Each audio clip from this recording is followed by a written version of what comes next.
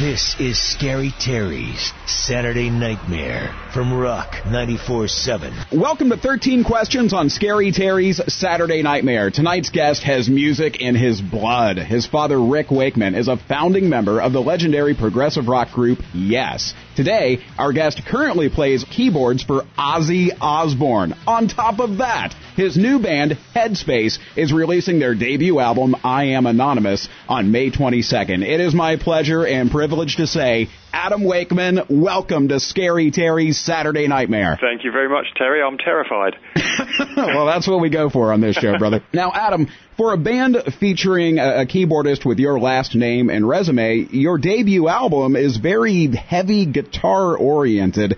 Have you always been drawn towards that heavier metallic sound? I think I'm kind of a frustrated guitar player. I was always, keyboards is my first instrument. And I started sort of playing guitar out of necessity, really, when I was about 21, 22 years old, when a gig came up where I needed to learn to play acoustic guitar. So I sort of learned very quickly that if I played two instruments, I got more work. So that was kind of where my love for guitar came into it. And I always loved, sort of Zeppelin and early Sabbath stuff as I was growing up, which is obviously very, guitar orientated. And with this band in particular, we didn't really have any preconceived ideas of how it was going to sound. It could have turned out like Keane. It could have turned out like a number of different bands, but it was pretty clear early on that it was going down the progressive rock route, and obviously with Pete Rinaldi on guitar, it kind of, the guitar is very prominent. Well, with that being said, with that progginess that's all over Headspace's I Am Anonymous, I mean, was that bound to happen given your musical pedigree? Well, I think we didn't want, when we originally got together, we got into a rehearsal room and I told everybody to arrive with no preconceived ideas or riffs or anything, and just let's get into a room and see how it turned out. I mean, that was, in hindsight, probably quite naive of me to think that it wasn't going to go in any direction other than kind of prog. But I wanted to just sort of make sure that it was the band started at the same in the same direction, and that people weren't coming from different ideas, and that way it developed naturally and sort of evolved the way it did. There are a lot of keyboards on the album, but it's not, for me. It's more about the sum of the parts and making the best album the right way, rather than making it too keyboard heavy, for example. I mean, it's about the album as a whole. It's not about the kind of individual musicianship. From what I see, anyway, I think it's this is a band album, and I think it sounds that way. The album's title, I Am Anonymous, and that is a very evocative title. Tell us what it means to you. Well, I mean, it kind of came around by mistake. We were trying for, I'm not lying when I say years, to think of what we were going to call this album, because we've been working on it for over 3 years. And it wasn't until, we had an EP that we released in 2007 called I Am, which was, which didn't really have it was kind of I am ... So it was kind of, it was invoking kind of, it was something, we are something, but we weren't really quite sure what we were at the time. With this album, which is a more of a concept album, the title was The Last Thing to Come, really. We kind of spent a long time, the album concept is kind of basically about all of us as individuals and our relationship with humanity, and the battles we have throughout our kind of lives, and we try to reflect that with events and current events of what happens in the world we live in. Now, the title kind of came, as I say, a little bit by accident. I think it was Damien, the singer, said, how about I Am Anonymous, because it's about us all as individuals, but it's not directly about anybody.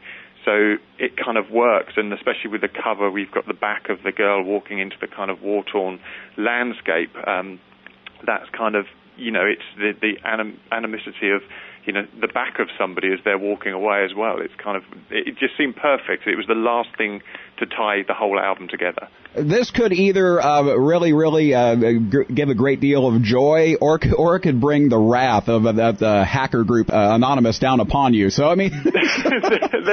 I'm just waiting now for our website to just be shut down. Exactly. Either that, or at your first show, there could be an entire crowd full of people in Guy Fawkes masks. So, I mean, it could go either way for you. I'll, take the rough with the smooth. That's what I say. There you go. You're listening to 13 Questions on Scary Terry's Saturday Nightmare. Scary Terry's Saturday Nightmare is a 3-hour metal show heard every single Saturday from 9 until midnight on Rock 94.7, 102.9 in central Wisconsin, and online worldwide at rock947.com. Our interview with keyboardist Adam Wakeman of Ozzy Osbourne's band and his brand new band Headspace continues. Now, we were talking about how I Am Anonymous is such an evocative title. There's another title that really stood out on the album, Daddy Effing Loves You. Now, my question is, was that title inspired by your dad, or was it inspired by listening to Ozzy talk to his kids? Oh, do you know what? No, none of the above, I'm afraid. It was actually from a conversation that Damien had with a soldier that he used to know and live near in Guildford in the UK, and there was a big army barracks there, and he said there was a guy he was talking to, and he was explaining the difficulty of being away on a foreign tour with the army and coming back and trying to rebuild the kind of family life and the frustrations of his kids growing up without him being present. And I think as the evening went on, Damien recalls this story where the guy, becomes increasingly more frustrated and obviously, having a few drinks as well. He kind of got a bit more passionate about what he was saying. And one of the things he said was, he's got his kid in his arms and he's just kind of crying, looking at his child, saying, "Daddy effing loves you." And it was such a strong line. Damien was worried that it was going to be too kind of offensive to have on the album, but when you hear the story, I think it does conjure up a lot of imagery, especially when you listen to the track as well. Oh, absolutely, yeah. It's a bit more heartfelt than imagining old Ozzy going, "Hey, Daddy fucking loves you, everybody." Yeah. When we played in London about a couple of years ago, I took my 7-year-old daughter along to the show, and I just completely forgot about the amount of swearing that goes on during the show. Oh! And it wasn't, just before the show started, I took her to one side and I just said, "Now, you're going to hear some words that you haven't heard before, and I never ever want to hear you say them." And she said, "Yes, that's fine, Daddy." And then the next day, when I took her to school, she ran up to the teacher and she said, "I went to see Ozzy Osbourne last night. He said, I want to see you all go." And my heart nearly stopped. And she said, "I want to see you all go blinking crazy." So she's wise enough to substitute the swear words, which means she can come to any other Ozzy shows. Well played, well played. I have a 6-year-old and a 9-year-old, and if they listen to Daddy's show on the radio, they need to take a few things and censor them a bit when they go to school, for sure. I'm right there with you. Now, Adam, you've been touring with Ozzy since 2004. By your estimate, how many times have you played the intro to Mr. Crowley? How many times have I played it right? Or we must have done. We did about 100 shows on the Black Rain tour, and we probably did about 90 shows on the Scream. So I would say it's getting up to a couple of 100 times now. I would guess so. Now, here's the question, though. Have you ever been tempted to freestyle it and play, like, Take Me Out to the Ball Game in the middle of it, just to throw the crowd? The temptation is huge. When that is just a moment that is just keyboards, the temptation to do something else is huge. It's a little bit like the devil on your shoulder. You've got the angel on one side, devil on the other. The angel's saying, "Make sure you bring the choir part in at the right time in the middle," and the devil on the other side's going, "Just launch into the Six Wives of Henry VIII by your old man." Yeah, play chopsticks. Do it. It's like it's a little bit like when you're somewhere and there's a big red button that says "Do not press." All you want to do is press that button. It's a little bit like that when you're on stage and there's 20,000 people. There's a little moment of you just think, "I could do whatever I like here," but ultimately you'd only get to do it once because you'd be on a plane home. Yeah, exactly. That's pretty much what keeps this show on the rails is the need for a gainful employment. This is Adam Wakeman from Headspace, and you're listening to Scary Terry's Saturday Nightmare on Rock 94.7. I always love it when British guys do the liner. It makes the show sound classy. It makes it sound like you got some old kind of Victorian kind of exactly Victorian man doing it. The first guy I had do it was Barney from Napalm Death, and I just thought, it just sounds classier now. I feel like I'm on NPR or something. This is great. Now, on Ozzy's most recent album, Scream, that's the first one to feature you as a writing member of his band. Of all the songs on that album that you co-wrote, which one are you most proud of? Oh, I think it would probably be the first track that I got involved with, which was the first. Was it the first track on the album? God, I can't remember which of the order. We ended up we kind of co-wrote about 8 or 10 songs, and Kevin Cherko, the producer, who had also written and recorded probably 20 or 30 songs for that album over an 18-month period. By the time the album came out, I didn't know which songs were which. They'd been renamed, and it was the most confusing thing. I had to listen to the album to know which songs I'd been a part of. But so my favourite track was the last one, which is "I Love You All," which is just I play a bit of acoustic guitar on, and that came on the last day of recording when I was about to go home. The producer Kevin Cherko said, I want a track that features these words that Ozzy keeps saying, that at the end of each show, you know, he says, "I love you all," and we had this idea of making a track of like a little bit of a kind of a thanks to his audience, you know, just a little musical interlude. And I had a little piece of guitar music that I'd written on a bus in Boston on the Black Rain tour, and I've got, you know, all the little ideas I get, I just put in the iTunes, and then I go back to them, and sometimes they're suited for other things. And this particular idea I called the Boston Sprangler, because it was almost like a little country kind of picking thing on the guitar. Mm-hmm. And I played that to Ozzy and Kevin, and they both loved it. So we worked on that for the extra day. I stayed an extra day and flew home the following day, and that became the last track on the album. Adam, everyone who works with the guy seems to have an Ozzy story. And then Ozzy stories in quotes is just some moment that you have around him that you're only going to have with a guy like Ozzy. What is your Ozzy story? How long have we got? All the time you need, brother, all the time you need. One of the strangest things about working with Ozzy is those moments are constant, because he's naturally Ozzy Osbourne. He doesn't try to be funny. He doesn't try to be wacky or crazy. He just is that guy. And when that becomes the norm, it's not until you reflect on some of the things that have happened that make it so funny. I mean, I remember being in a restaurant with him where a chef brought out a dish which the entire kitchen staff came out. It was like the chef's kind of creation, and I think he just asked for some chicken or something, or a steak or something fairly simple, and it came out in this most incredible, ornate, dish. And it came out, and he put it in front of him, and Ozzy couldn't really see, but there were probably 20 or 30 people that have come out of the kitchen and the staff of this restaurant to see what he made of it. And he just looked at it and just went, "What the that?" And I looked up at the chef and just saw this guy's face. It was like 20 years of training as to be this head chef was just destroyed. But he doesn't, he just looked at it and went, "Oh, okay." But whereas most people would have a kind of a cut-off, if you like, where they would think, "Oh, well, I can't say anything nasty, I'll just say it's really nice." He is just 100% honest the entire time. What he thinks is what he says. It's almost, it's a daily occurrence where he says something like that, which is just makes you laugh. It's a completely alternate reality that you have to live in to work with him, I'd imagine. I think so. I mean, it's kind of it's a real privilege. I think of it as a privilege to be here and to be working with him. I'm actually out in Los Angeles at the minute, just finishing up rehearsals for this tour.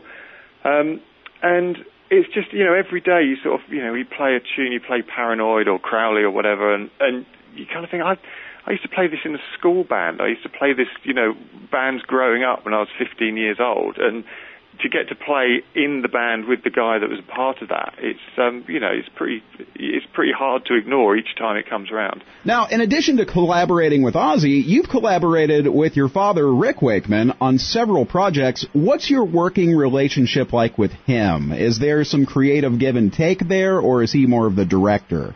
I think we've recorded about 6 albums together, which was mainly when I was from the age of about 18 to 26, something like that. To begin with, he'd written an album, and the label had suggested that I record a couple of tracks for the same album, which was the first Wakeman with Wakeman album. So I just recorded 2 pieces, and they put it on the album. As our kind of touring and our kind of working relationship grew, we tended to get a little bit more involved with some of the pieces. We would tend to maybe write 4 pieces each for an album, and then we'd co-write 4 pieces. And that's how it kind of developed, really. A couple of albums, I think we kind of gave each other solos on each other's tracks to kind of tie it all in. But the majority of the stuff was kind of, I would write 4 or 5 tracks, and he would write 4 or 5 tracks, and then we'd do a little bit together. Now, your dad, Rick Wakeman, being a prog rock legend, you started playing classical piano at an early age. Did you ever go through a musically rebellious stage where you started listening to hip-hop or something like that just to get under your pop skin? I think the only thing, I remember on one tour when we were touring around Europe, my dad he's not a big jazz fan, and I did start listening to some kind of, Thelonious Monk and, some sort of Dr. John and some piano players I knew would annoy him. So I did do that, but that was late in the day, really. I was about 22 then. A bit late to start annoying your father. Honestly, I would take that over my kids, Selena Gomez and Justin Bieber, any day of the week. That's a musical rebellion I can live with, for sure. You're listening to 13 Questions on Scary Terry's Saturday Nightmare. Scary Terry's Saturday Nightmare is a 3-hour metal show heard every single Saturday from 9 until midnight on Rock 94.7, 102.9 in central Wisconsin, and online worldwide at rock947.com. Our interview with keyboardist Adam Wakeman of Ozzy Osbourne's band and his brand new band Headspace continues. Now, in addition to his legendary keyboard work, your father was also known for being able to rock a cape like no other man. Did you inherit your father's fashion sense, too? Well, some would say fortunately not, but incidentally, a couple of days ago, the Ozzy band was saying that I should be looking for a cape manufacturer because the cape is apparently on the way back in Prague. Now, I don't know whether I don't quite know what Ozzy would say about that. I think that it might result in a plane ticket home.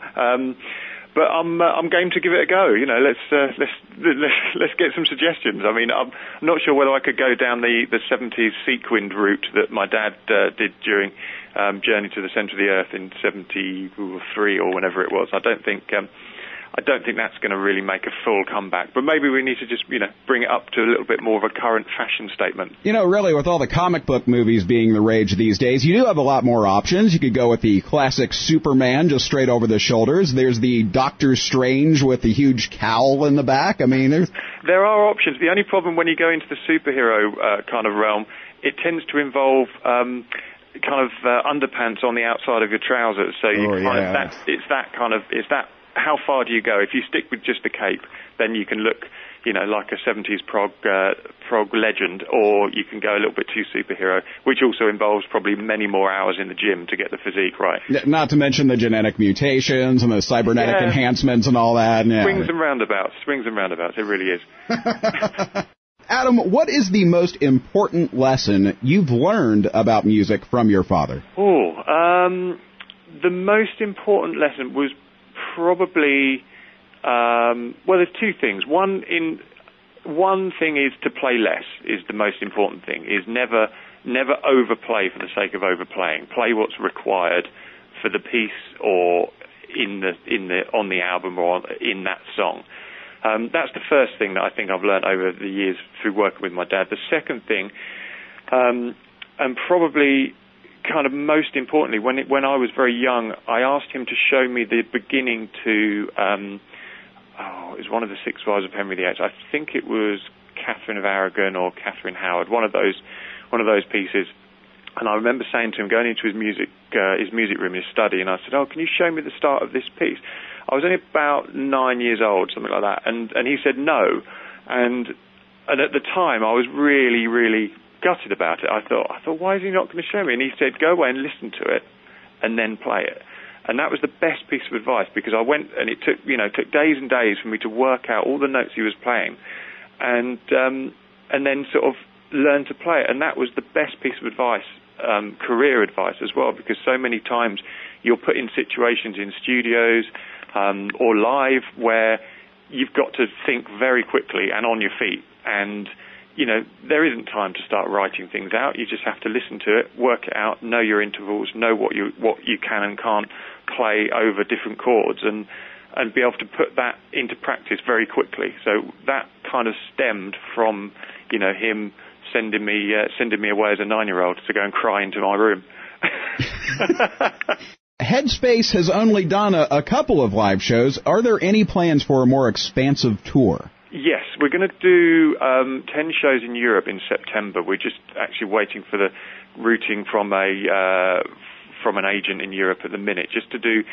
It's so difficult to get the time to. That's the only reason we haven't done more shows, is because my commitments with Ozzy. Lee, the bass player, has been away. Does Steve Hackett when Steve Hackett tours, and It Bites, and we're all kind of busy with different bands to pay the mortgage, as it were, and as much as we'd like to dedicate more time to Headspace touring, it's very difficult when we're all in different parts of the world a lot of the time. But we have sort of scheduled kind of September for getting some shows together, and then talking to Century Media out here in America, the possibility of maybe coming out here in the fall to do some shows, which would be great, because one of the joys of putting this band together, the whole point of it was to be in a band with, you know, your friends, and to spend time together playing the music you love and you've written. So, you know, it would certainly be a shame if we didn't get to do more shows. Now, Adam, I like to provide this next question as a service to the metal and rock community, because you guys have to go through interview after interview with various dumbass DJs like myself, and we ask you a lot of dumb questions. So this is your opportunity to right the ship, as it were. Adam, is there a question you wish someone would ask you in an interview, but no one ever does? How about, would it be possible for me to come in and sign the 10,000 copies of the album that you've just bought? That would be a nice kind of question. I'll happily do that. Well played. You know what? I don't mind doing. I love doing interviews. I think my wife's always just pleased that I'm talking the hind legs off somebody else rather than her about music, because I think I can see her kind of glazing off after half an hour, whereas, doing interviews with people like yourselves who obviously share a passion for music, you could talk for most of the day. Yeah, shop talk. It's great, is it not? It is brilliant. Don't feel bad. My wife does the same thing. I get to talking about radio, and she just instant tune out, for sure, for sure.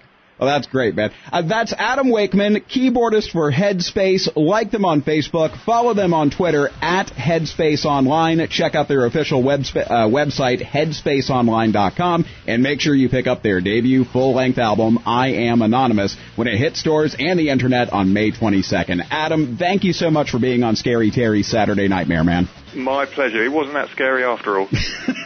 Well, false advertising, I guess. Thanks for the call anytime, and hopefully we'll get to pop into your station sometime. Sounds good, brother. Take care. Cheers, Terry. Bye. Later. And thank you for listening to 13 Questions with Scary Terry's Saturday Nightmare. Scary Terry's Saturday Nightmare is a 3-hour metal show heard every single Saturday from 9 until midnight Central Standard Time on Rock 94.7, 102.9 in Central Wisconsin, and worldwide online at rock947.com. You can find Scary Terry's Saturday Nightmare on Facebook. I'm Terry Stevens. You can follow me at Terry Rock 947 on Twitter. Thanks for listening.